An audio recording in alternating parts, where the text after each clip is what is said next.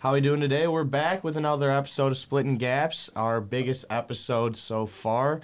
We are coming off Championship Saturday, one of the better ones I've seen in the last couple of years. We'll jump right in with one of the better games I've seen in a long time. Baylor, Oklahoma State. So Dave Aranda, what a job he's done, first of all, coming off a 2-7 season last year, 2 conference champs in the Big 12. Glad it wasn't Oklahoma. Glad that they didn't end up getting their shake just because they squeaked past a couple, Pop Warner teams down the stretch. But let's talk about those 2 goal line stands, because nothing to me says football, like the essence of football, like a goal line stand. And we saw 2. Oklahoma State, the Cowboys scored 3 points off 8 plays from the 1-yard line. I mean, number one takeaway is you got to finish drives. Yep. I mean, that's right there why. You end up losing a conference championship. I mean, who knows what would have happened with Bama end up winning. Possible playoff on the line. Butterfly effect. And you look at right there, 8 plays, 1-yard line, 3 points. I mean, that's the biggest takeaway. If you can't score in the red zone, you can't finish drives, you're not a championship caliber football team. Yep. I mean, I don't ever see Oklahoma State getting another shot like this. Mike Gundy, I mean, he's been there for forever. Every once in about 7 years, they'll have a great team just that'll sniff the postseason, and I don't see him getting back there next year. That's for sure. So what could have been for the Cowboys. And I think Oklahoma State is normally known with those other Big 12 teams as just a potent offense. I like Mike Gundy, and it sucks that he's going to be remembered for this, because, like you said, they probably, during his tenure, will never get another shot like this. But it's like he will be remembered as the guy that pissed away a shot at the college football playoff because they couldn't get half a yard. That first one, they came away with 3. That guy got down to about the half-yard line, and they had 3 shots at it. Lost a couple yards, had a fumble, got it back, still couldn't get in. To end the game, one of the greatest plays I've seen in recent college football memory. I thought he was in. He got strung out to the sideline, and it really, to me, I was just getting flashbacks of that Michael Penix Jr. play from last year. I was just going to say, that's almost State. identical. As soon as I saw him turn the corner, I was like, whoa, this is oddly familiar. We just saw this.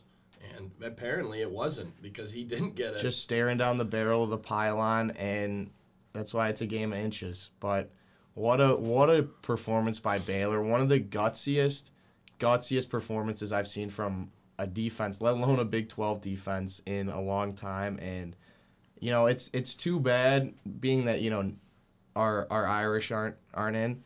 It's too bad that Baylor didn't get a shot after that. I know they wouldn't have. It would be so poetic if they got that stop and it was winning in for either team, and they get that stop to go to the college football playoff. Absolutely. One thing I'd like to say, too, is about the Mike Gundy maybe never getting a chance again. I don't know. I mean, he's been solid every year. He's obviously had his good teams who, like we said, have had his chances. But if you look at the Big 12, okay, we got Texas, who's always a mess. Seems like they tell you they're back, and then the next year they're not. With Lincoln Riley departing, I mean, Venables is in a good position, obviously. He's a great coach, but we don't know what to expect from that. They've lost a lot of guys already. One point already. I was going to make is that Oklahoma and Texas are bailing, too. Yeah. The Big 12, so it's they're going to pick up. True, yeah. They're going to pick up who? Like Boise State, I think, was rumored. A couple of those other, middling schools. Yeah. But it's like, I don't know. I've thinking back, those 2 perennial, teams that have always been in the Big 12 are gone. So yeah, who knows? It might be Baylor and Oklahoma State. That's what I was going to say. Yeah, true. This could be a matchup we see for a while, actually. Yeah. I don't know what their return product is looking like for next year, but I mean, if Baylor went 2-7 last year, so this could have been hey, we got it together. Maybe we're going to be the best team in the Big 12. It also could be, hey, let's take Mike Gundy's consistency as a coach. Maybe with Oklahoma and Texas down until they bail, they grab those same we guys. can start, hey, let's bring it back next year. They might be the favorite to win the Big 12 next year. And another thing, I always liked Baylor because I was a huge RG3 guy. Yeah. And there was Art Briles. Yeah, there was a story of They showed the Baylor football facilities later that weekend, where you'd think you'd be celebrating a Big 12 championship, and it was dead quiet, no one there, and it was because it was Molly McGrath. Shout out Molly McGrath, she's wonderful. She was reporting from Baylor the next day that no one was there because Veranda, right after the championship game, went on a recruiting visit. Yeah, they didn't even mention the word playoff. Yeah. Because it's just like they knew they weren't going to get in, but it's a great stepping stone for next season. And that's a great mentality. So, yeah, to go back to that, this probably will be Gundy will stick around. He's been there for 17 years. So he'll probably be a light. He's there until he wants to leave, but we could be seeing a lot of Baylor in the coming years because I think Veranda's he's a hell of a coach, and he did a great job. But to transition into some of the games that ended up being more meaningful, Michigan. Are you talking about Oregon, Utah? I'm not talking about Oregon, Utah, or the Pac-12, but how about them Wolverines, Beechler? I mean, we did what we set out to do. After a tough loss against Michigan State, which happened to fall on the 31st of October, you schedule your meaningful games in November. Michigan had to go and play a tough Penn State team on the road, which is always a hostile environment. Wasn't the whiteout night game that is always the hindrance, but nonetheless, great game. All the big players stepped up in that, and then the game against the Buckeyes was just the best display of Michigan football I think I've ever seen. I thought I saw it against Michigan State. I've never seen Michigan throw the ball better. I think I even said that on this podcast. But they just looked like the complete package. They almost looked like Georgia, with a model. I do see a lot of defense. You have the one guy on defense who's like, perennial national powerhouse guy, great defense, and they run the dang ball. And you have a coherent quarterback who, 3rd and 7, you make it a little manageable. We got guys on the outside we can get the ball to. Just get it to the sticks. And that's how they play the game. I thought they dominated Iowa. I mean, obviously the score reflects that, but I like seeing Harbaugh and Gaddis just pulling out all the stops. They're up 7-0, pitch out to Donovan Edwards right, and that guy's yucking it downfield for a touchdown. I mean, that's just plays that, as a Michigan fan, I've never really seen absolutely just nailed. And I'm just so happy with this program. All the hate Harbaugh's been taking, rightfully so. You can't beat your rival, but what it comes down to is, hey, if you can, and that's always been the thing. In 2016, it was, wow, if JT was short and you end up winning that game, maybe getting the conference championship and they win that, you're in the playoff. And that's always been the story of Michigan, really outside last year where they were just awful. But they got it done this year. They knew what they had to do, and they did it. And now they're playing the Dogs, who we just said are pretty similar teams in my eyes. Yeah, and Marty, I knew you had some takeaways from that Georgia-Bama game. What are your thoughts? Yeah, I mean, we really didn't know what Georgia was coming into that game. Like, the whole season, if you look, it's like their marquee win, aside from that Clemson game, which Clemson obviously didn't turn out to be anything this year, but it's like they beat like a ranked Kentucky team. Yeah. It's like, are we really like, they've been crowned just because of 5-star across the board this whole year, and then they come and play a team that's well coached and just got their asses kicked. So we'll see what Georgia can do against a good Michigan team. It'll be interesting. Do you know what the spread opened up at? In that 6.5. Georgia's favored. So that seems a little generous because, like I said, they haven't improved anything, and Michigan's had to play some tough teams coming into it. But I guess you could say talent in that case. But one thing is that, Bama, talk about a dichotomous performance. That Auburn game, they were terrible. They should have lost. They should have never even come close to winning that game. Tank Bigsby stays in bounds, and then they come out and destroy the number 1 team in the country. Just win, baby. Just win. Yeah. Alabama's Alabama like usual. They are who we thought they were. Yeah. To me, it's a coaching thing in championship caliber games. I did not think Kirby Smart would get it done against Saban. Kirby hasn't gotten it done in any big game aside from their one semifinal game in 2018. Was that against Oklahoma? That absolute shootout. That was it. Georgia hasn't won a big game since because they choked that's away a the game- Natty, all these every season. Kirby hasn't been able to get it done. But see, that's a game where I'd expect, hey, Kirby Smart's going to out-coach Lincoln Riley here. That's Yeah. where I was. See, it comes down to coach. I don't think Kirby Smart is going to out-coach Nick Saban. No, and I don't. Only one of his assistants ever has, and that was Jimbo this year. And I don't think outside of maybe a Clemson team that was far better, I don't think I've ever seen a Saban-led team be out-coached. You just have to beat them on the field. But I was watching that Auburn game, and man, I was the biggest, I was War Eagle that day because, all the implications that had for the Irish. But right after that game, Bama needed about a million things to go right in those last 3 minutes. They drag the guy out of bounds, basically get another timeout. They get the stop on third down. The punter hit 2 consecutive punts down to the 1-yard line in back-to-back possessions. And I was like, oh, this kid is getting laid tonight. They win the Iron Bowl. The punter is just player of the game. And you knew right when Bryce Young had him driving, and I had my grievances with the officials there because there was about 3 plays where it was clear intentional grounding. They didn't call it. Bama's one of those teams that when it's a spot for a timeout, they just stop the clock before even a timeout is called. They just get the benefit of the doubt. Right when they scored, you knew it was over, and they win. I wish Auburn comes out their first 2-point conversion in the third overtime, and they had the perfect play. It was clearly a play that they had been sitting on. This is our 2-point conversion play if we need it. Ran it to perfection, and I'm like, okay, you maybe get one shot to take down Bama. Yeah. If that. Better You aim usually for the head. you go for the head, you best not miss, right? And it's like you run that when you can win it. Because why kick the extra your quarterback's on one leg. What do you think you're going to take? You think the more overtimes is better for you? No. And the second they won that game, I go, okay, well, this is what happens with Bama every year. They squeak that one out, and they're not going to lose. They're not going to lose ever again, and they'll probably win the national championship. There's some great teams in this playoff, so I don't know, but my thought was immediately when they squeaked that one out that they're going to have their heads held high and just roll tide the rest of the way and take back-to-back championships. Absolutely, and that's what they did, and they might. I mean, their offense looks unstoppable. It really does. I mean, that number 1 defense you've been hearing all year about, Georgia only letting up 7 points.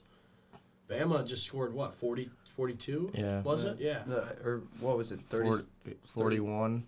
Yeah, 41-24. 41-24. Either way. And I forget who it was, this college football analyst, they were talking Heisman and Bryce Young, and his point was, you can't be the best player in the country when you're not the best player in your own county. And who he was referencing was Will Anderson, who's kind of the mainstay of that defense.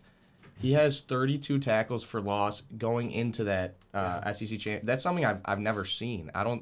That is an outrageous stat. That's just like a team stat you see.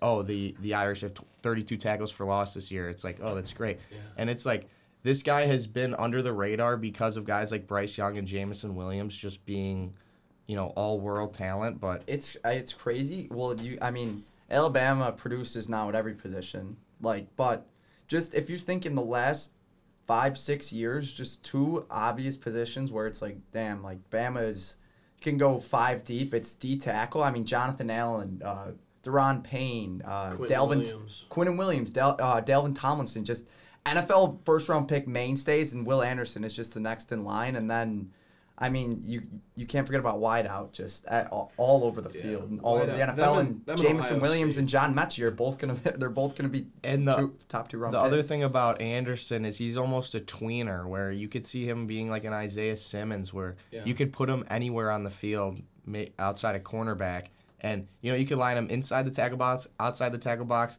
in your back 7. Whatever it is, this kid is very special, and that is all that Cincinnati is game planning for. Is what they're game planning more for Will Anderson than I don't know what they're Bryce game Young. planning for. Yeah, I don't know what you can game plan. What are we gonna eat on the bus ride home, boys? Yeah. I mean, their D coordinator is going to have a long day, but Fickle might have a longer. I don't know. I really don't know like what you're supposed to do when you attack that team. So Since he just seems so. I mean, they had the statement win in South Bend. They knew they did what they had to do. They deserve to be in. They had a couple weeks off until they had to play like a legit SMU and Houston team. Still took care of business, but I mean, like Tulane, like they've just been like kind of coasting, and it's you can't have that kind of attitude. You got to be able to snap it and go. Like where you saw Bama kind of coasted in a way where they beat Auburn by 4, and then they come out and they show up in the SEC championship and just rail Georgia. Yeah. So, like Cincy, great season, congrats to them. But it's like, you say, what's the recipe against Bama? And it's, you just have animals up front that can just stop. Like Brian Robinson, like that's why I like Georgia matching up against them.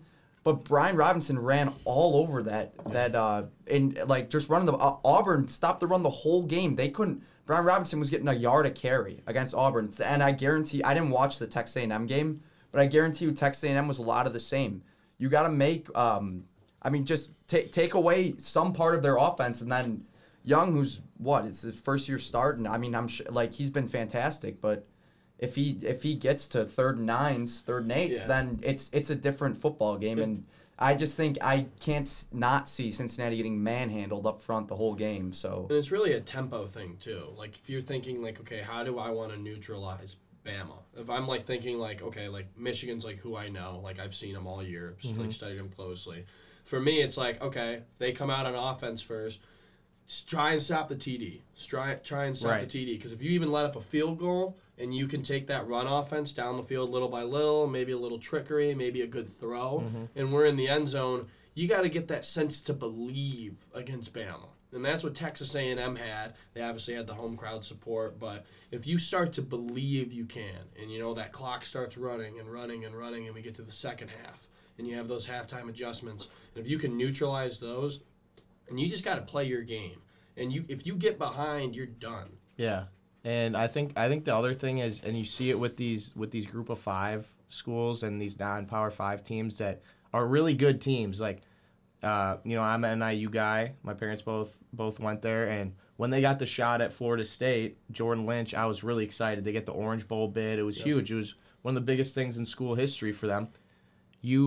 Regardless of if they're a better team, you just immediately see it's like, wow, every position on the field, Florida State is bigger, stronger, and faster. Yep. Even if they're not as talented, everyone, like their offensive line was giving like an average of 60 pounds to the D-line of Florida State. And I think you'll see that with Cincy. Like Cincy's strongest part of their team is their secondary. They've had a great secondary. And that Houston game, there was a 1-point game at half, right? And Houston looked pretty good. The difference between Houston and those other teams that Cincinnati's played, when you have a great secondary and you can get a team to third and long, you got to stop because you don't have Houston doesn't have a quarterback that's going to push something down the field and make a big 3rd down conversion. But how many times will there be a single time that Alabama is in a 3rd and long? Maybe a holding penalty, one stopped run, maybe.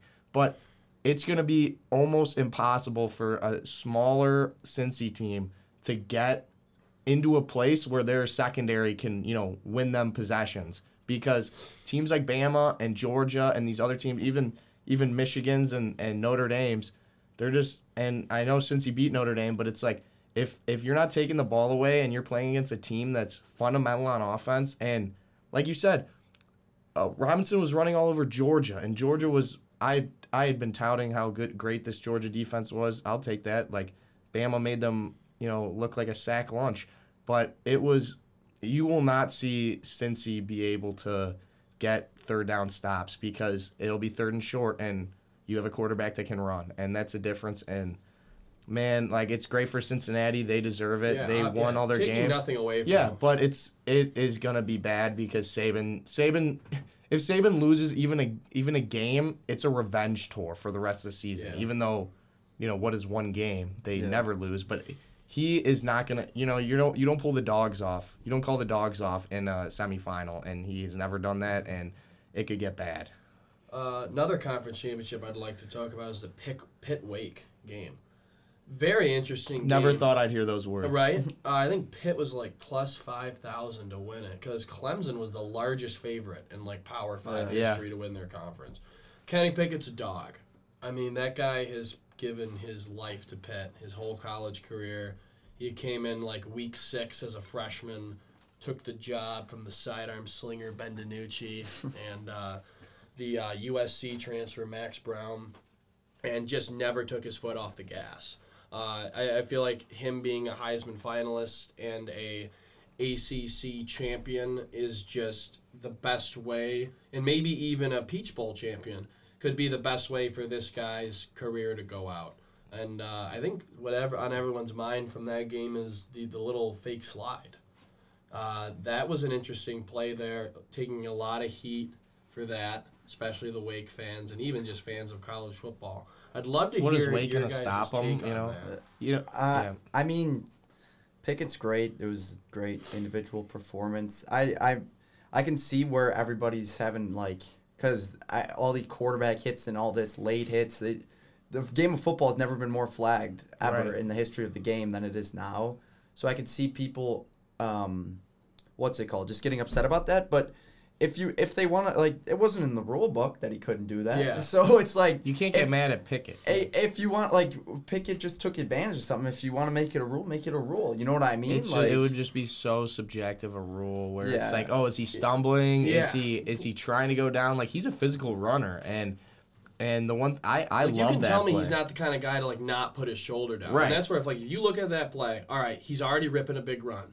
He could have just been I'm going to slide. Wait, there's a little gap. If I squeeze through there, I'm gone for 60 yards. And little fake slide and just took off. And that's an intuitive play. And I think is the number. I think the other thing that people that are mad about this are missing is any player can give themselves up. It's not just for the quarterback. A wide receiver or a running back can give themselves up and slide down, and it then becomes the same rule. A player that gave themselves up, you can't hit them at all, whatever it is. That's the other rule. As a quarterback, when he runs, he's treated like He's treated like a wide receiver after he just caught a ball, or a running back who's in the second level. Yeah, and I don't know that you could ever enforce that rule, and it would be as bad as when was that last year, 2 years ago, they did the trial on the reviewing PIs, and that was just an absolute shit show. Yeah.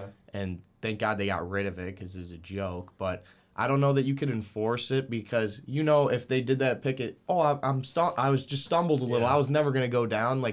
What am I scared of this Wake safety that hasn't made a play all year? They're winning games 55-51. And I mean it's kind of I've seen guys in Rodgers does this a lot in Green Bay is where he'll scramble for 4 or 5 yards and he knows no one can touch him because those officials absolutely love calling guys for even sniffing at Aaron Rodgers, where he's getting to the sideline, the guy slows up and he'll just scurry forward for another yard and a half. Yep. And guys have done that, and I know it's hard because of the late hits and the personal fouls and whatever it is, high hit, low hit, whatever it is, but unless they can find another way to enforce it, I think the rational decision would just be kind of simmer down on calling everything and kind of loosen it up, still protect the quarterback in the pocket, whatever, hit to the head, okay, flag. But outside of that, let him get hit. Not if it's a egregious hit, if he's 2 yards out of bounds, or if you fly into him and spear him, throw the flag. But other than that, sliding and you go down on him. Other than that, the game we're talking about is American football, and that's the reason. That's the reason why it's the biggest sport in America. Is people love that. That's why I had so much fun watching that Baylor-Oklahoma State game.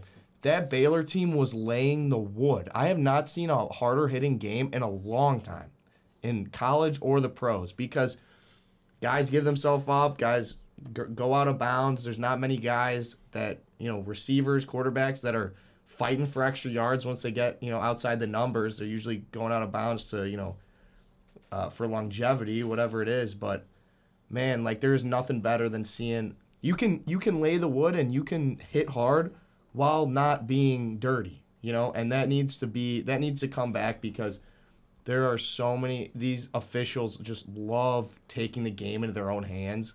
And in that Baylor game, I was saying, me and Marty are watching it, I go, there is going to be a back-breaking PI call on this possession. When Oklahoma State, it was drive down the field, score, and you win, and you might be in. And what happened? They're at like the 23rd down. Just a call that, yeah, maybe could have been PI. That receiver was kind of giving a little OPI all game. But it's like, you need to understand that this game it's been even game. It's been called even so far for the most part. You cannot take these games into your hands and make the game about you. Yep, that's if fair. it's not egregious, if you're not getting pulled to the ground or getting face masked, bite the whistle, hold the laundry. Absolutely. Should we segment that into Heisman finalists? Go for it. Young, heavy favorite. I think one of the biggest favorites we've seen I believe most sportsbook have him at minus 2,000 to win the award. That's just crazy. I like 4. I like it. There's always going to be argument. There really is. I look at the Heisman Award as an individual award, obviously. It is, so you're supposed to take into account a whole season, a whole body of work like that. But you also got to look at, okay, most of these teams schedule their bigger games that are going to have a lot of repercussions in the end. Yeah. Like, for instance, Down the stretch. like an MSU team had, like, Michigan and Ohio State right at the end, and Penn State. Michigan had Penn State and Ohio State. And you also, so that success later, you always hear November is your game, your Heisman month, Mm-hmm. Where are you going to cement yourself? You got your last 4 weeks. Are you going into your conference championship? Are you not? It's also a team award. You look at, they're only going to take away guys from really good teams who are really, like, prevalent on the scene. So to me, that's why Hutchinson is in. The obvious hype around Michigan, and mostly within the last month of November and this first week of December. And he showed up in the Penn State game on the road. Not like a tough game, but whenever you're playing a ranked Big Ten team on the road, especially Penn State, Beaver Stadium gets rocking. It's a hard game. Ohio State, obviously a hard game. That's a game Michigan hadn't won in a decade, pretty much. So to show out in that, and then to kind of top it off with, hey, last game before the ballots get sent in, I'm going to go get a couple sacks, couple tackles, really show out, lead my team to a 42-3 victory. That's why he's in. You see his stats get compared to a lot of other people they don't check out, but that's where you factor in all 3 of those things I said, and that's where we get Hutchinson. Yeah. Stroud was phenomenal all season too. He had the numbers. He had the numbers. You get a number QB, you get the best QB. Right. We get and then who's the other guy? Pickett. Yeah. Pickett is a guy who I said this earlier. I mean, he has played his whole career at Pitt leading up to this. The dude is now a Heisman finalist. He's an ACC champion. He could be a Peach Bowl champion. I mean, this guy's been working. He just passed Dan Marino. His Pitt's all-time touchdown. Yeah.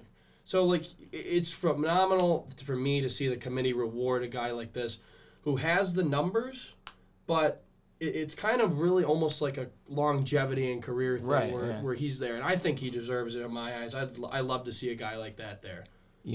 I'm just thinking about this now, but being that, say, all these guys, anything can happen. You're you're a finalist, right? Any one of these guys could win the award. Hutchinson is a finalist. Is the last defensive player to win the Heisman? It's Charles Woodson, right? You're right. Another Wolverine. Yeah, true. Imagine that. Imagine 20 years later, 25 years later, the next defensive Heisman winner. That school just loves. I was gonna say they just love winning at random positions. Yeah. You got a DB Desmond and a Howard, wideout. the receiver / punt returner. Yeah, no. The last defensive player to be a finalist was Jabril. I don't even remember that. And then before, I think it was Teo. Teo, and then before that, Ndamukong Suh. Yeah. So you have it. They show up, but a lot of times they finish last in their hierarchy, which I think it will. But like Hutchinson's not really going into that thinking he's going to win. It's more the honor of being. Yeah, invited. it's the honorary thing.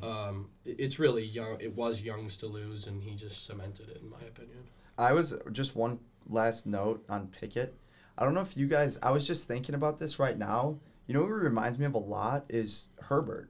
Just down the stretch, like he that looks tall, like that tall QB who's like Mechanical. been at the program for a couple of years, been a beast, but they never really could break through, and then you break through in that conference championship win, and then you go to the New Year's Six, and Herbert cemented with that Rose Bowl win. If he had 3 rushing touchdowns. Pickett wins the Peach Bowl, I mean, he might be fast. Like he already is fast tracked, but Herbert just shot up his senior year, so I mean, it'll be interesting. You know, I think they got Pickett at number one overall quarterback. Yeah, and as he should be. I didn't see enough of Pitt this year to make like a huge, kind of designation on who he is, but the look, the size, the allure I get with the Herbert thing, I don't think he has the arm just because no one has the Herbert arm except maybe Josh Allen, but I love it because, I'm not a Pitt guy by any means, whatever, but it's cool to see these teams that have kind of they're under the radar because they're 500 teams most of the time. They don't really play in big games because maybe Pitt's one big game a year is against Clemson, and Clemson wipes the floor with them. But as a Notre Dame fan that really doesn't like Pitt, I did like seeing him get the nod because the kid plays his ass off and he's done it for a while, and yeah, he's a very good finalist. I think they made the right call with putting him in there.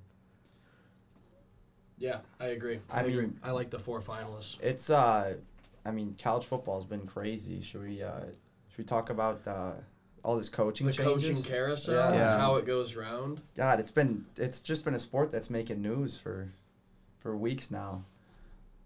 So first, as an Irish fan, we got to get into Brian Kelly.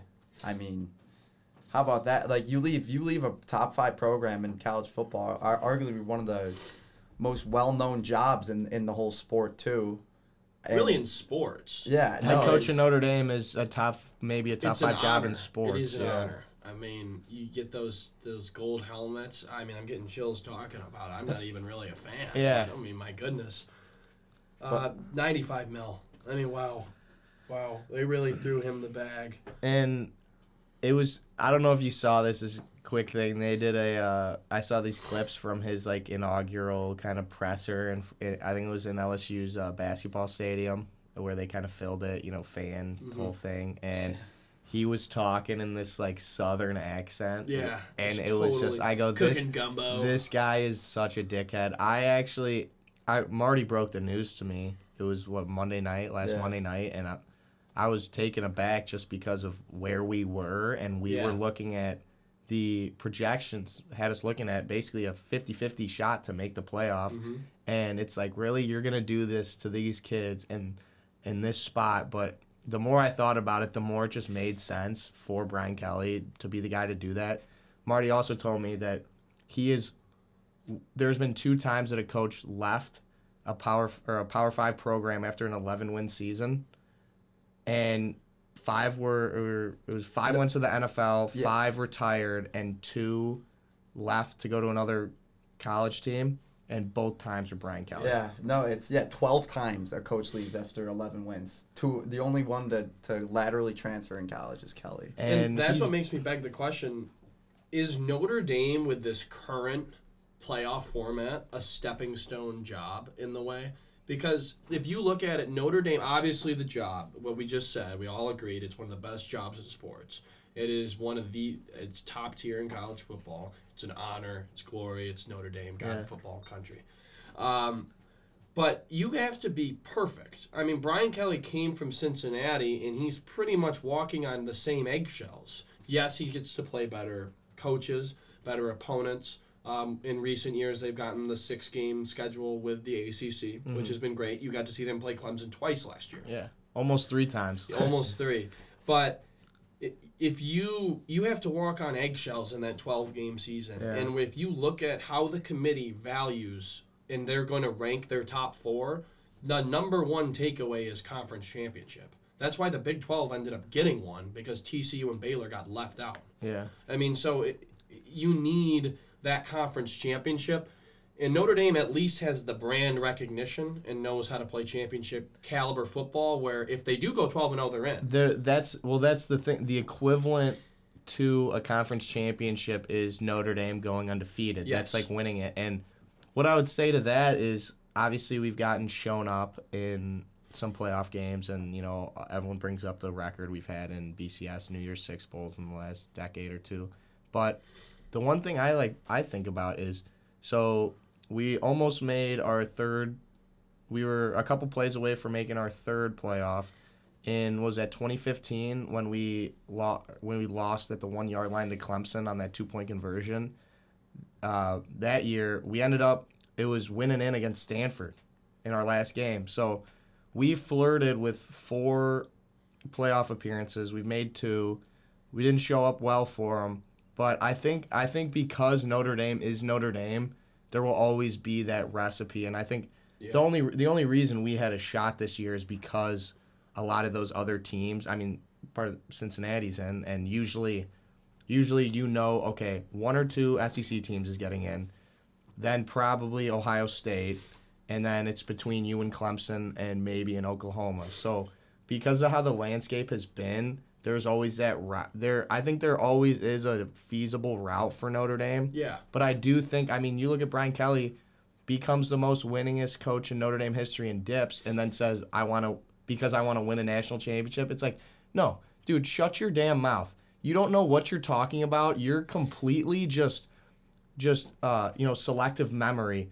You've had the opportunity to do so, and you laid an egg every time. And I talked about Saban never getting outcoached.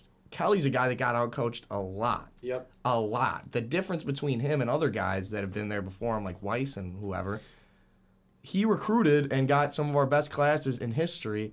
And I honestly thought last year, the last 2 years, it's like, we could have won this national championship if it wasn't for just having the best Bama team I've ever seen and the best LSU team I've seen. But it is what it is. I think that Notre Dame could win a national championship. I think they're in the same boat with Michigan, even though Michigan's in a conference. Too. I guess that really isn't what I was trying to say. Yeah, no, I have 2 points on that. Ahead, Mark. So about the whole stepping on eggshells, and you got to be careful as Notre Dame. Chuck brought up the 2 years where the committee has valued a 1-loss Notre Dame. Yeah, and that's been very close to a playoff. So you're looking ahead to next season, Ohio State, Clemson, and it's going to be an improved USC with Riley. So you go 2 for 3 in those games, win the rest, they're going to be right there. Yeah. So it'll be interesting. And my other point about it being a stepping stone is after all these other jobs that we're going to talk about, where like a guy like Freeman now, if you're looking at these other programs that have a shot, quote unquote, to go to a natty, it's all these jobs are filled. What is he gonna? Is Freeman gonna really laterally move to Florida or something like that? Like, you don't see something like that. So it wouldn't make sense unless like the Alabama, like if Saban retires or something. You know what I mean? Like if all these retiring, that would be because it's the same schools every year that are right around there, and it's like Ryan Day's not gonna go anywhere. Yeah. Like so, I don't know. It'll be. I think. Well, like Kelly stayed for a while. 12 years. 12 years, and he became the all-time winner. It's just, I feel in the SEC and the Big Ten, you get the burn game. You just burn it. It's done. Like, okay, Ohio State win and they're in. They had the burn game against Oregon. Michigan had the burn game against Alabama. Well, yeah, that is true. You do get that new life with the conference championship. Because That's it's, true. Guess what? If we're you can Alabama, we're going to end up playing State. Georgia. We can't redeem a loss. You can't. Exactly. And a conference team that's can. the eggshells throughout the 12 weeks. That's a very good point, yeah. And if you go 12-0, the committee's shown they value that. They even show how much they value 11-1 Notre Dame compared to even like 11-1 Oklahoma. But Oklahoma has that extra game to play. Hey, we're going to play 15th, 9th ranked Oklahoma State, Baylor, whoever it is, and that's another top 15 win if they get. So it's like, okay, they're conference champions, another top 15 win. They have to jump 11-1 Notre Dame, and I feel that's what we see unless they're undefeated, and that's like how I get the eggshell. I get that, and you also see in this, to me, I don't know that I could make an argument that we deserved it more, but I had this thought in the back of my mind the whole like last 4 or 5 weeks of the season that since he was going to finish 12-0 and then lose their conference championship and they'd have the same record as Notre Dame, but I would take Notre Dame over them. But I was like, the whole city of Cincy's going to burn to the ground because they're going to put ND ahead of a one-loss Cincy team that beat them straight up. And that's more along the lines of that would be with anyone. Like if Cincy had beaten Michigan, if they had happened to play Michigan, and it was the same kind of deal. But it's like that the non-Power 5 teams, they kind of get screwed every year. Like Cincy, they had to go 12-0 with the conference they're constantly on eggshells, and that's what I feel with Brian Kelly coming from Cincy, who really just kind of did exactly what Fickle's done the past 2 years. There, and he wanted to go to Notre Dame, get a better shot, and now he's at LSU to get a better shot. So what do you guys think is this going to be similar to? I was just watching Trojan War the other night, which is a great 30 for 30, but Carroll came in, and I think they went 6-6 their first year, and then went on like the longest winning streak in history. But do you think USC are they gonna have that same rhetoric as Texas? Like, oh, Lincoln Riley's in, we just gave him 9 digits or whatever. Are they back? You have to think with Lincoln Riley, his pedigree, that man can coach quarterbacks, and Southern California and California in general is littered with 5-star quarterbacks. Right there. What? Think of guys USC's had in the JT Daniels 5-star, Keaton Slovis 5-star, all these. Sam Darnold, Matt Barkley. They're all. Max Brown. USC has been just a quarterback factory, and I mean, obviously these guys don't pan out sometimes, but Riley's going to be. He's going to have his talent that he's going to be able to work with. And it'll come down to the trenches, I think, with this USC team. They're going to be high-powered on offense, but if they have these bum defenses like Riley's had in the past, it'll be interesting. Especially if in 2 years or something they're going 12-1 with a cupcake Pac-12 schedule and they get the 4 seed. They're going to get with that loss being Notre Dame. It's going to be what's it called? The same Lincoln Riley story we've seen in the past. Yeah, at Oklahoma, it'll be a carbon copy. I do agree with that, but I also think if you factor in how good he was in Norman, Oklahoma, at getting guys to get him to a position, if you put him in SoCal, I mean, from a recruiting perspective, hey, you want to live in LA? Hey, you're a 5-star quarterback. I'm Lincoln Riley. I like to coach great quarterbacks. Hollywood. I had 2 of them Hollywood's in the Heisman. calling. I mean, you can bring that. He's a very young, personable guy. To me, it's like, all right, let's take success at Oklahoma. Let's just ramp it up a little bit. That's what we're going to get with him at USC. And since Pete Carroll, they have had idiots coaching. Yeah, USC. I was going to say. Yeah. Absolute idiots. They had Sarkisian, alcoholic Lane Sarkisian, Kiffin, meltdown. I mean, who was the guy who just got fired? I don't even know. He's some dumbass. On the list. Next guy on the list. So I admire them for saying, hey, where have we seen, parallel, NFL, Sean McVay's in LA, young, hip, knows the new offense, yada, yada. Fits the mold. Fits the mold for the LA.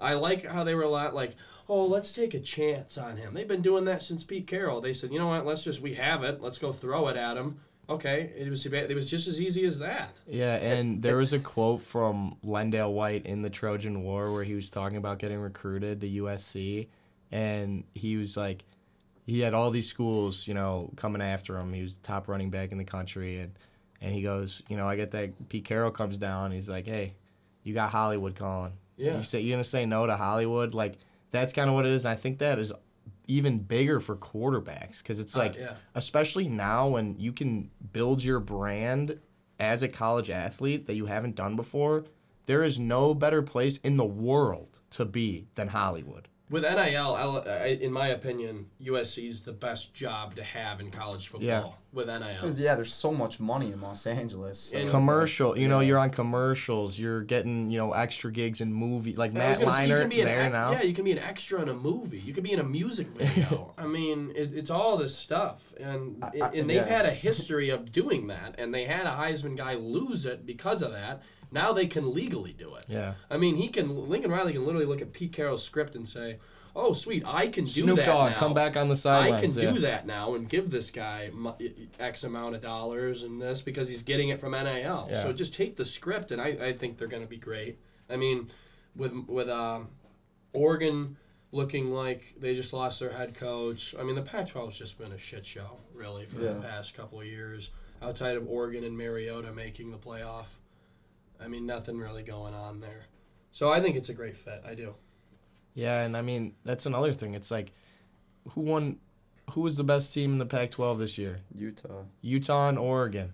Utah absolutely demolished Oregon twice. And Oregon, with USC down, is the program on the West Coast, not Utah. Yeah. No one really, pays attention to Utah till late November when they're playing if they make it into the Pac-12 championship game, and it's like, oh, Oregon, it's hard to beat a team twice. They absolutely smoked them. So Utah's always solid. They'll always be a thorn in some of the major teams' side in the West Coast. But like if USC can't reestablish themselves with Lincoln Riley, that program is done. Dude. One thing I'd like to add about the Lincoln Riley thing too. Did you see the total contract breakdown? Did you see that? No. I saw something about cars and houses. $110 million. USC is buying both his homes in Norman because his thing was, hey, I don't want to leave here. I'm just building this new house that I'm going to move in. I have 2 houses right now. They said, that's cool. We'll buy them for $500,000 over asking price. So that's $1 million signing bonus, pretty much. They're also going to put him up in a $6 million home in LA. And then just to top it all off, they're going to say, you know what? We love you. We love your family. They can use our private jet whenever they want. 24/7 access to that. How do you turn that down? No, yeah. It's a dream. That's like you're literally in a dream, and that is everything I could ask for, I think, in a coaching job. And that's why I say USC, being private, being in LA, has the ability to do all these things. And that might be the greatest job, not talking about coaching, just the greatest job in the world. Like with perks and money, I mean, you're at the worst, you're making $11 million a year. Way more than you'll need. And yeah, you get access to everything is paid for. It's almost like, I remember when I was young, it was like, oh, the president only makes $400,000. That's crazy. He's the leader of the free world. It's like, yeah, but the president has never spent a cent of his own money while he's in office, and then he never has to pay. Free healthcare too for life. They never have to pay a cent for anything ever in their lives. So it's different, but it's almost like the money doesn't even matter. You got your house paid for, you got your cars given to you, and you're in Hollywood and a $6 million home that's just stay here. Yeah, just stay here as long as you want. Thank God USC can shell out for a Hollywood Hills home, but the NCAA, they got to keep these kids in line. Though. Can't put cream cheese on a bagel. Can't give them a Chipotle gift card. Nope. That would be holy hell. So money-wise, the deal that could have come close. I was hearing that LSU went after Jimbo to try and get him for the job. I was hearing $125 for 8 years, which is a lot of money. So that maybe perks came out if they actually got the talking going. But to hear Jimbo not want to go to LSU and pivot from Texas A&M, I really like that. I don't know why you would want to. It's apparently his dream job. That's what he said. Well, I don't know why you'd want to do that. I mean, you just moved to playing Alabama and playing in their side of the SEC.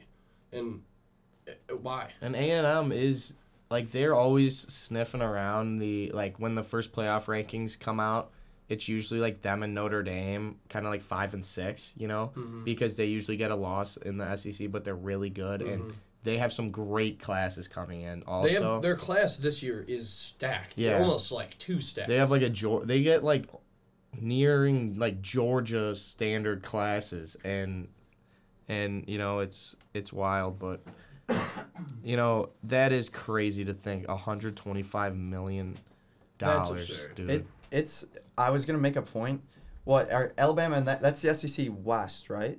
Or is it that whatever? Wait, Texas A&M might be in. I think they're both. They're in Alabama's, but they're just the West. That's my so bad. Now the coaches in the West, it's Nick Saban, Jimbo Fisher, Brian Kelly, Lane Kiffin, Mike Leach, and there's who's the last team? Oh well, it's Ole Miss, right? That's Kiffin and it's the one team. It's Auburn. Brian Harsin, that dumbass, not going for he's literally out of his element. What the hell is gonna happen now? So those are all superstar, huge big dog coaches. But speaking of big dog coaches, kind of under the radar coaches that have been really thrown out, really for excellence, just being great coaches. Fickell and Matt Campbell. People for the past couple of years have been asking, are they going to take the jump? Are they going to go to a destination job? I can see why Fickell didn't after last year and not even this year. It's like, hey, we're in the playoff. I mean, that's what every team tries to do. So Right. I'm going to That's the stay goal. with this. And, if he can keep going 12-0, he's been building, like you saw with UCF. They had the great season. They beat Auburn, and then they came the next season, had another good season, but lost to LSU, and that was kind of the end of that. Where this year they're stringing together, hey, 12-0, lost to Georgia on a heartbreaker last year, come back better than ever, saying, hey, we're going to go undefeated this year, run the table. Started out ranked high. So, next year, it's like, if they lose to Bama, which, I think we all think they will, where do they sit at for, next year being ranked? I would assume, top 10, where it's like, okay, since he's, once again in a position to climb. And so I can see why Fickle wouldn't leave. I think the big question is, so the reason that Ohio State is usually competitive with those teams like Bama and Clemson and Georgia is because outside of the South, this kind of part of the Midwest produces some of the best players in the country, and most of those players go to Ohio State. Ohio's a top 5 high school football state. Yeah, it's crazy to think because it's California, Florida, Texas, and then just Ohio. Maybe New Jersey too. Yeah, got a lot of dollars. and it's so most of these guys, these powerhouse kids in the Midwest, they go to Columbus, and it's tough for me to think, and I'm not taking anything away from what Fickle's done and what those kids have done there, but do you really think it's sustainable where Cincinnati's going to be poaching guys from Michigan, Notre Dame, and Ohio State who really dominate the Midwest in recruiting? It's going to be tough, but he did it this year. No, I think it could help level it out, though. If you look at it, okay, around Ohio, you got Mel Tucker, Jim Harbaugh, James Franklin coming in from the East, and then Luke Fickle and Ryan Day. Those are 5 guys right around the area who are preying on Detroit players, New Jersey players, Pennsylvania, and all of Ohio and Illinois. Yeah. So I think it could work out where if they have another good maybe recruiting class, bring some guys back, they have plug in some pieces, get ranked in the top 10 against next year. If they have another 12-0 season, people are gonna want to be a part of that because it might turn into something where it's, wow, I got a great coach I'd love to play for. And let's be honest, it could be an easy path to the playoff. It really could. Right. And it's okay, I like Cincy. I like the city. I like the program. I like the coach. We just got to be Houston. We got to be Houston. Let's win the games we should and then beat Houston, and we can get in because this year proved it. So I'd like to see it if he stayed. It could really, and since he stays to be good, it could really shake up the landscape in Midwest and kind of going towards the East Coast recruiting where a lot of the Big Ten coaches make their living. Yeah. And a point on Campbell, just thinking about where college football's at right now, he just screams Oregon. With Cristobal going to Miami, it's a good move for him. Get a Big 12 where it's pretty open conference, you would say, like we said, Oklahoma State, Baylor. You go to the Pac-12, it's what he's got to deal with Riley. You're going to be able to recruit up there, and you were already dealing with Riley. Yeah, exactly. So you're in a conference where it's pretty Pac-12's cupcakes everywhere, so it's pretty open. And Oregon will have that Phil Knight money, so right, yeah. It'll go to Nike Town. Yeah. That just seems like an ideal fit for Campbell. Yeah, I hadn't thought about that, but it does make a lot of sense, and I think he should because he's a good coach. I don't think he's as good as Fickle, but because I think they've had some great talent come through Iowa State that they haven't normally had, and obviously last year they had their huge. They won the Big 12 last year, right? They beat Oklahoma. Yeah, they were really good last year. Or they might have lost that game. They won the regular. 2 years ago, they lost. Iowa State was 8. They lost to Notre Dame in that bowl game. Yeah, Brock Purdy. Yeah. His coaching tree is very interesting. Bowling Green is a GA, Mount Union OC and O-line, comes back to BG to be O-line, stays there until he departs in 2009. To be the O-line coach at Toledo, then becomes O-line and OC, and then head coach at Toledo until getting to Iowa State. So he really hasn't he's been in one Power 5 program, and that's Iowa State. Mm-hmm. So I could see him. If you're Campbell, would you rather take an Oregon job that could be very fitting, or like that you brought that up, or do you kind of want to make a buddy and be the OC? and wait until, like, hey, let's... A bigger job. Yeah, opens? like, hey, let's go... I don't know. Let's just hypothetical. Let's say, Ohio like... State's Yeah, like offensive Ohio State coordinator. or Brian Kelly's like, hey, you want to come be the OC? Like, you saw how Joe Brady was proficient, and it was like, oh, immediate job after that. You have a season of, like, that fired caliber. now. Yeah, The but one- that was Yeah. stupid. I don't know why they fired The him. one thing I'll say about that is the same thing happened to Dave Aranda. He got paid, excuse me, the most to be LSU's D coordinator. Orgeron got him for so much money. They paid him whatever, $2 million or something. And he's at Baylor. It's a good job. He's obviously just won the Big 12 championship. But it's like, so Campbell, you go to LSU, you're their highest paid OC. Really, like, is another job like Oregon ever going to open up for you? Unless he's thinking OC in the NFL or something like that. But yeah, I guess what it comes down to it is, would, like, I you feel like value the money. that'd be a lateral move. Yeah, I get that, but it's like winning. You know, it's like, do you really... And especially, all the burden is on you as a head coach. Like, we've seen a lot of turnover with Oregon. I mean, like, is Matt Campbell... He could be. Don't get me wrong. I like the fit. I think it could be a good fit. But if they're done with him, like, after that, it's kind of like, all right, does he take the OC job then after that? It's just like that. If he kind of fails at Oregon, it's back to OC or low bottom head coach, you know, because it's like he's a great coach.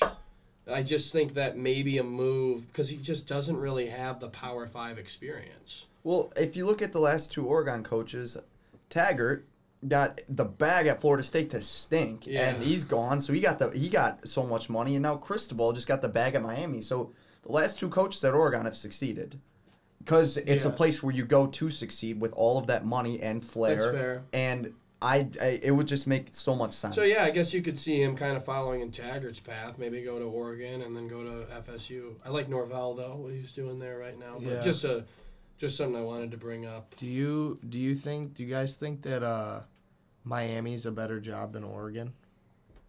Well, I think if you have pay connections, because he played there and so he was great there. But outside of that, if you're Campbell, right, and you get offers from Oregon to be the head coach at Oregon or Miami, which one do you think as just I want to go win somewhere? I want to do great thing. Oregon. Yeah, it's an easier path in Oregon. The one, I mean, you could just say both have their pedigrees, but Miami's got 4 national championships or something like that. Yeah. So I mean, just what Marty said though, it's like really you're just competing against Lincoln Riley now. yeah. Yeah, it's Herm Edwards got the boys in shape in Tempe. Chip Kelly with Dorian Thompson-Robinson, who's a beast. But other than that, they got nothing at UCLA. So and he's gone, or is he gone? Chip Kelly? I thought he was there. Dorian Thompson. He's been there for a millennium. So and he's a beast, but he's gone. So UCLA's gonna have nothing next year. Yeah. Kind of last thing on the coaching carousel, Big Ten East coaches are here to stay. I mean, Ryan Day's been phenomenal outside of what is deemed unacceptable, losing to Michigan. Right. He has been phenomenal. Mel Tucker has the boys in East Lansing in great shape. For no reason. Jim Harbaugh just kind of cut his contract in half, made it incentive-based, and got all the incentives this year. So he's back. And kind of a shocker to me, Penn State was happy with James Franklin and thought they could get more out of him, I believe, for the next decade. I think that the only explanation is that they love going 8-4, and they're fine with going 8-4 for the next 10 years. And then the one season where you go 10-1 or 11-1, and then win the Big Ten East somehow because you beat Ohio State, and then you get kicked out of the playoff because Ohio State was, I guess, better than you. Yeah. What's it called? James Franklin. Franklin, I, in my opinion, think that was a panic extension with. They saw the writing on the wall at some of these massive programs that there were going to be head coaching jobs opening, and they're like, all right, we got to keep our guy right away, and just gave him money. And now it's a tough job to take, though, and that's part of the reason he took it right after all that shit, too. No, it was O'Brien. Yeah. Oh, yeah, it was O'Brien. I really do commend Mel Tucker for getting in there. I mean, Franklin, he did win a Big Ten championship. And he's had a couple good seasons. No, I think he's a good coach. So he's a good coach. He'll have him competitive. So Mel Tucker coming into the East saying, okay, I got to deal with Ryan Day. Yeah, Jim Harbaugh's been .500 against MSU. So that's winnable, but he's still a pretty good coach who gets 10-win seasons. And then even Indiana's coach, Indiana's been trending in the right direction really up until this year. They kind of fell off.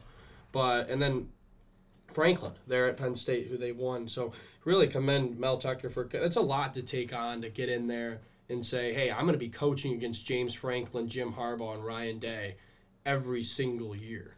Like, that's a lot in interconference. We were just talking about that with the SEC, just absolute behemoths in the division coaching. Yeah. There is something about, I don't know, it seems like coaching in the Big Ten is far different than anywhere else just because there's more parity in the Big Ten every year. So to be noticed as a very good coach and a very accomplished coach, you don't need to be Nick Saban. And, if you win 10 games in the Big Ten with a Penn State or a Michigan State, it's like you did a hell of a job. Yeah. Because it's tough winning on the road. And it's tough half your game, half your season is you're playing in some of the most hostile environments in college football. And it's like you win a couple of those games, like you're James Franklin and you go into Wisconsin and beat Wisconsin. It's like that's huge. That's a reason to keep them around. But I just don't like the guy personally, and I'm not saying he's not a good coach, but I thought like 10. Would they give him 10 years or something? Something crazy, yeah. Yeah, something outrageous. It's like, is he gonna do? I mean, I don't know. Do you believe you can win a national championship at Penn State? I think the only reason you'd give a guy that many years and that much money is because you can believe he can do it. So, I guess they believe he can do it. I definitely do not. I mean, Michigan believed he could do it, and he's there. True. I mean, he did it. So Yep. You got to have that belief. Should we get into New Year's 6? Yeah, I'd like to get your guys' picks for all the games. I'll go right down the line. I got Bama, obviously winning. I like Michigan. I really do. I think they're a team of destiny. I think they've always been the Ohio, especially as of recent. I felt in 2016 it was a pretty much direct parallel team where it was, we're very good, but Ohio State's very good too. Whichever very good team's going to win is going to be in the playoff and have an obvious chance to compete for the national championship. I like Michigan in that game.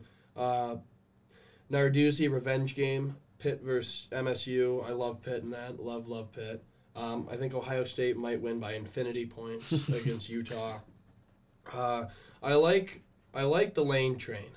I do. I want to get on the Lane train. I'm going to take Ole Miss. And then just because ND shits the bed every time they play a meaningful game in January or December, I'm going to take OK State. Yeah. All right. I like Bama and Bama to cover. I like Georgia with Michigan to cover. Wait, what's the spread in this Pitt? Michigan State 3. Oh, Pitt. State's Pitt is, favored? No, they're plus 3.5. I was going to say, wow. Yeah, I like Pitt in that one. That's a trap spread. 3.5. Yeah. I could definitely see it Yeah, being. do you have the spreads? Yeah, I'm looking at them right now. Utah is 6.5 dog to Ohio State. 6.5? Yeah. Why? Ohio. I don't know. It'll probably go to 7.5 before the game. Yeah, I like Ohio State in that and to cover. I like Ole Miss plus 1.5 against Baylor. I like them to win outright. And then Notre Dame is, I think, 3.5. What is it? It's 2.5 they're gonna cover. Notre Dame's gonna win and cover that for sure. Yeah, I like Bama by whatever. I don't know. What's the spread on that Bama game? 13.5. It's gonna go up to. It's gonna be about 16.5 by game time. Yeah, whatever number you throw in front of me, even if it's 30, I'd probably take Bama. Sorry, Fickle. Yeah, I've watched so much Georgia and Michigan, especially the last month and a half, and I like Michigan to cover too. I don't know.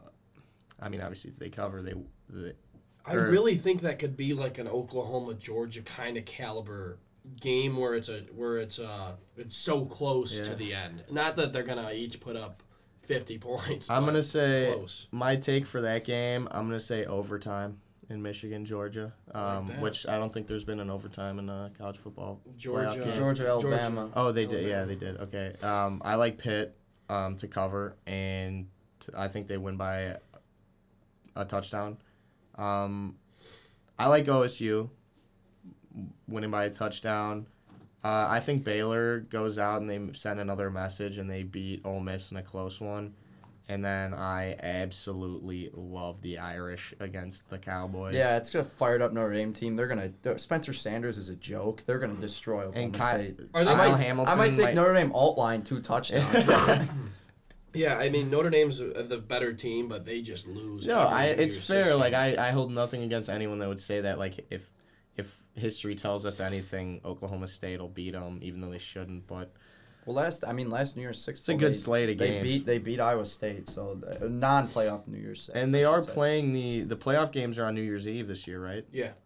Okay, I kind of like that.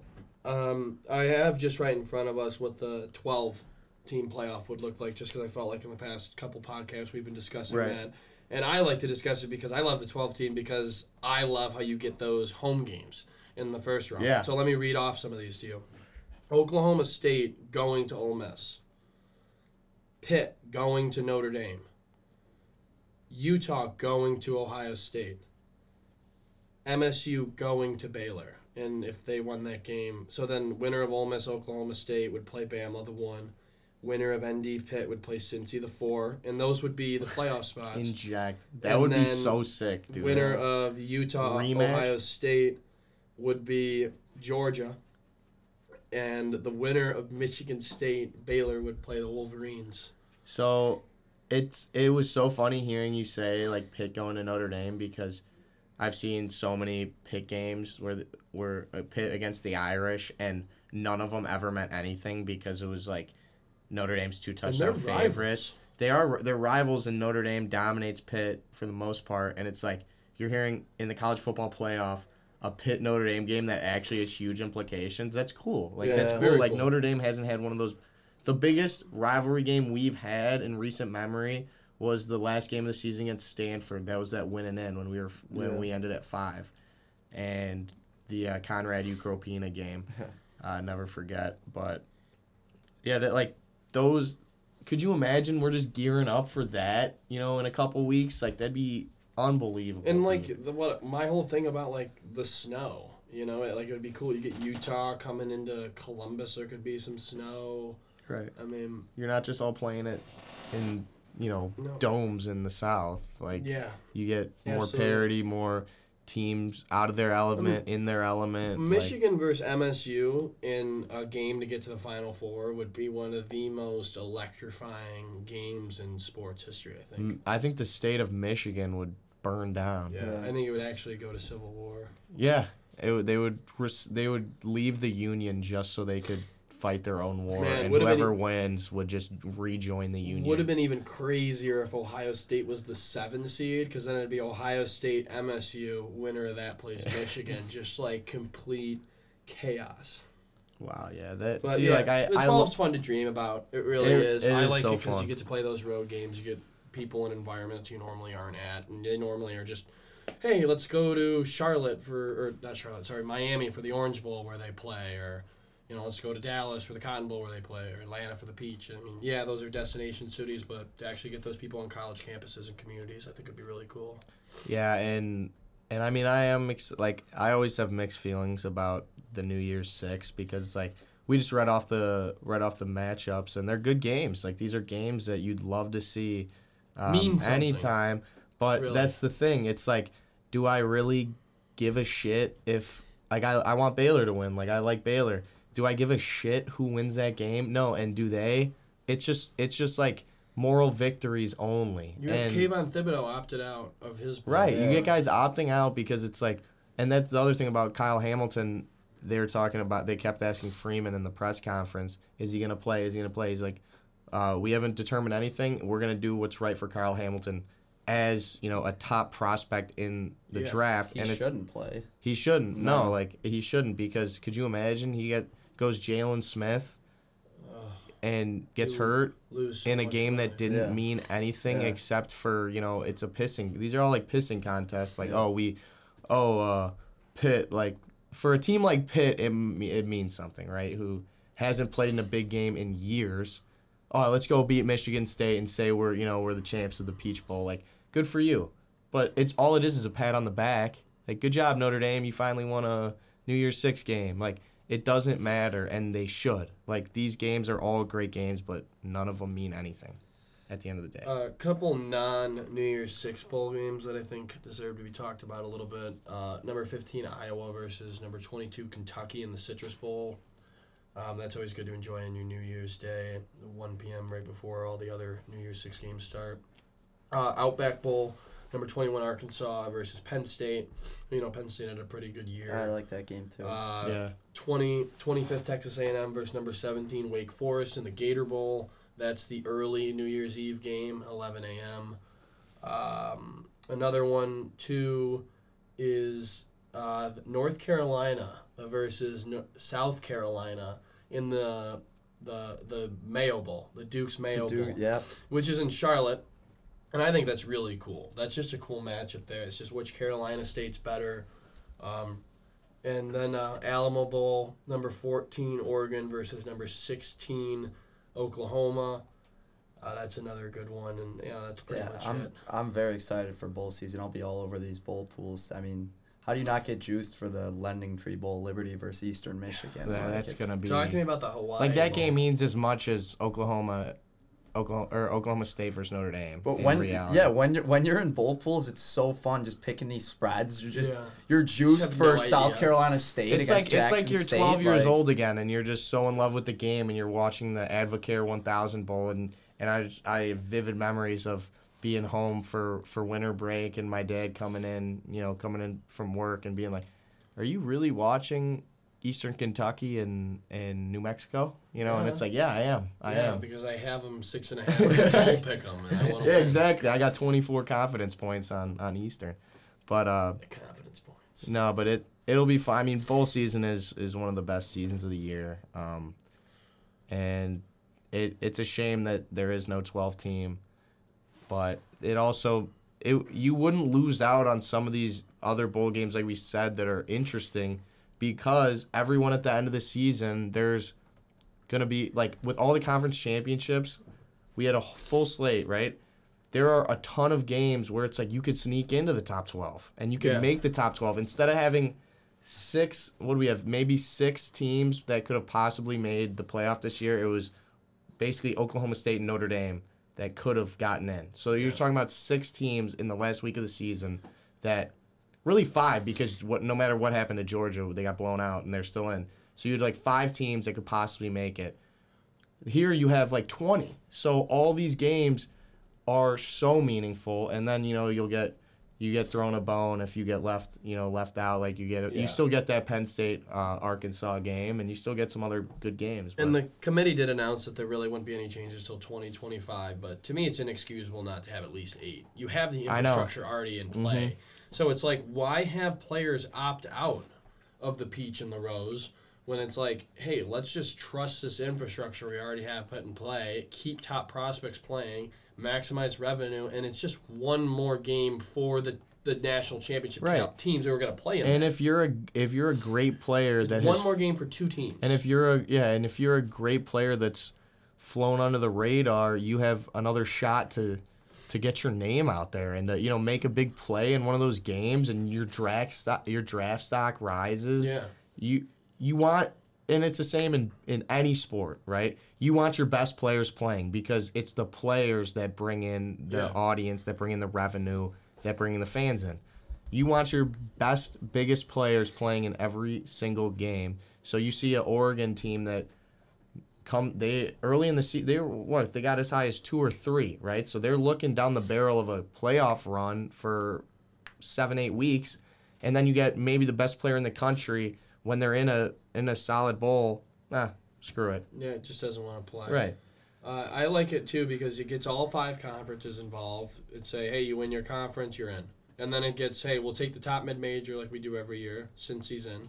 And you get then the Conference 5, and then you get 2 at large. Yeah. Where it goes, okay, Ohio State is a championship caliber football team who went 10-2 with a Heisman finalist. We're gonna put them in, and then we'll put Georgia in. Pitt won it, but yeah.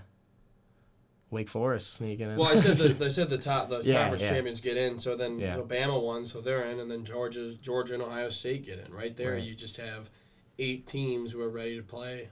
And you get Kiffin in there. The lane train. Yeah, but what's of the New Year's Six, outside, or I guess the games that aren't the college football semifinals, what's your favorite? Favorite game for this year or just favorite bowl? No, the favorite matchup. I'm all over Pitt versus MSU. I love that Narduzzi is the former Michigan State defensive coordinator, and Michigan State is we're just going to shove it down your throat with Kenneth Walker. Yeah. And so I like it that it's kind of, all right, revenge game. We got the former DC who's now the head coach of Pitt. Hopefully he can scheme to stop like a Michigan State run attack like that. I think it'll be interesting. So that's my circled one. Best one is going to be Ole Miss Baylor for sure. Yeah, that was. It's going to. I mean, that's going to be a shootout. Corral's going to try and cement like his draft stock, all this, and I think he's drafted. So, NFL draft implications. Baylor's defense pretty very stout. So it'll be interesting to see how that plays out. Has ND ever played Oklahoma State? Is this like the first time they've played? I vaguely remember like seeing something from the 90s, I think, and they played in a bowl game. I swear they always find their way into the Fiesta Bowl. Didn't they play Ohio State? Oh yeah, 2015. That was when Bosa got ejected and Jalen Smith effectively threw out his knee, in like the first quarter of that game. Wow, interesting. We were watching that in your basement. Yep.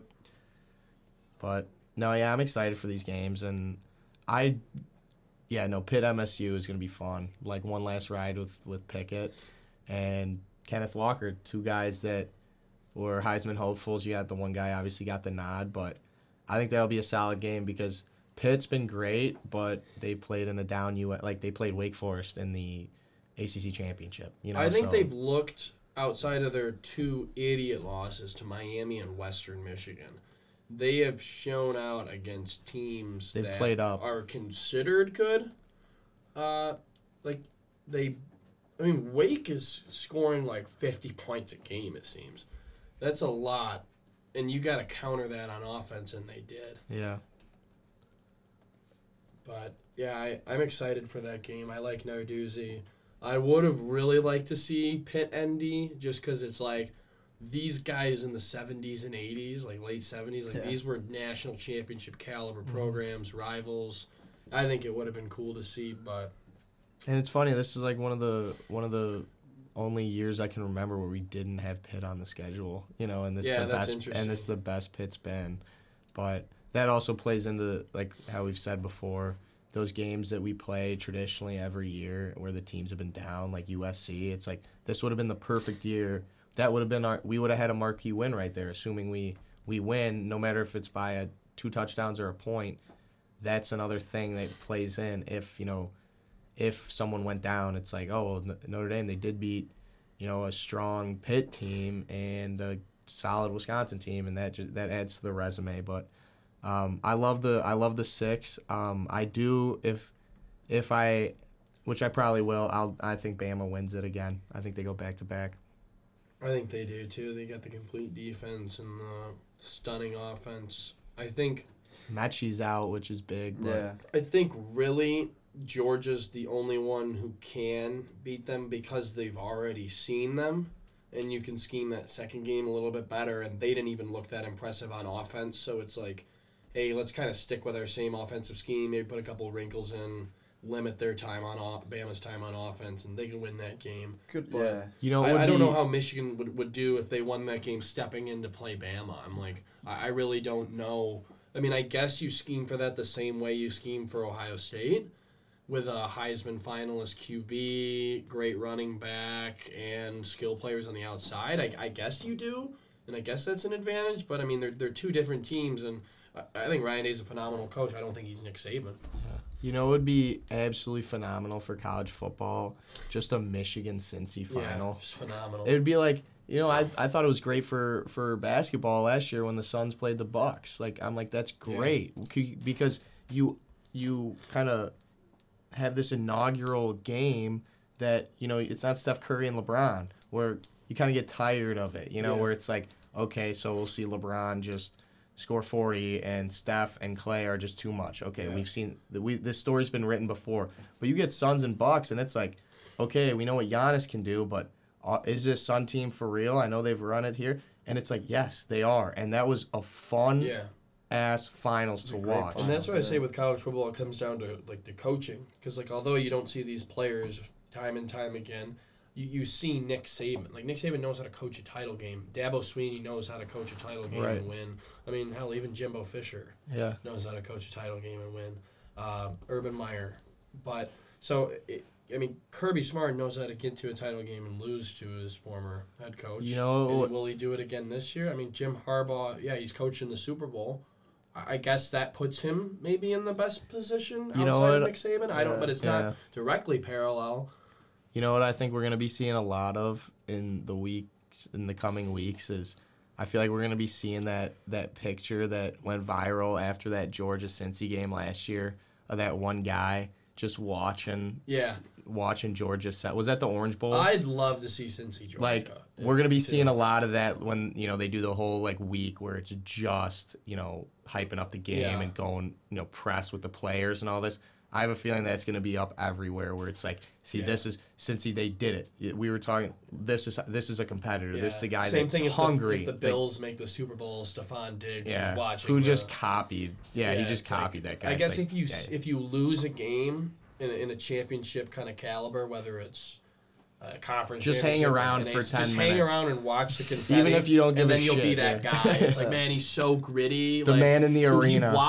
He watched, like, what did he skip, the team meeting, after the game and just everyone's just, you're just have a late start to the shower. Yeah, what or some guy after a football game is just, driving sleds on, the backfield or something. It's just hit a sled or just look sad watching the other team celebrate, and you'll become... And hope there's a photographer behind you, seeing Bring your own photographer. Bring your own photographer and just send it out as, I don't know him.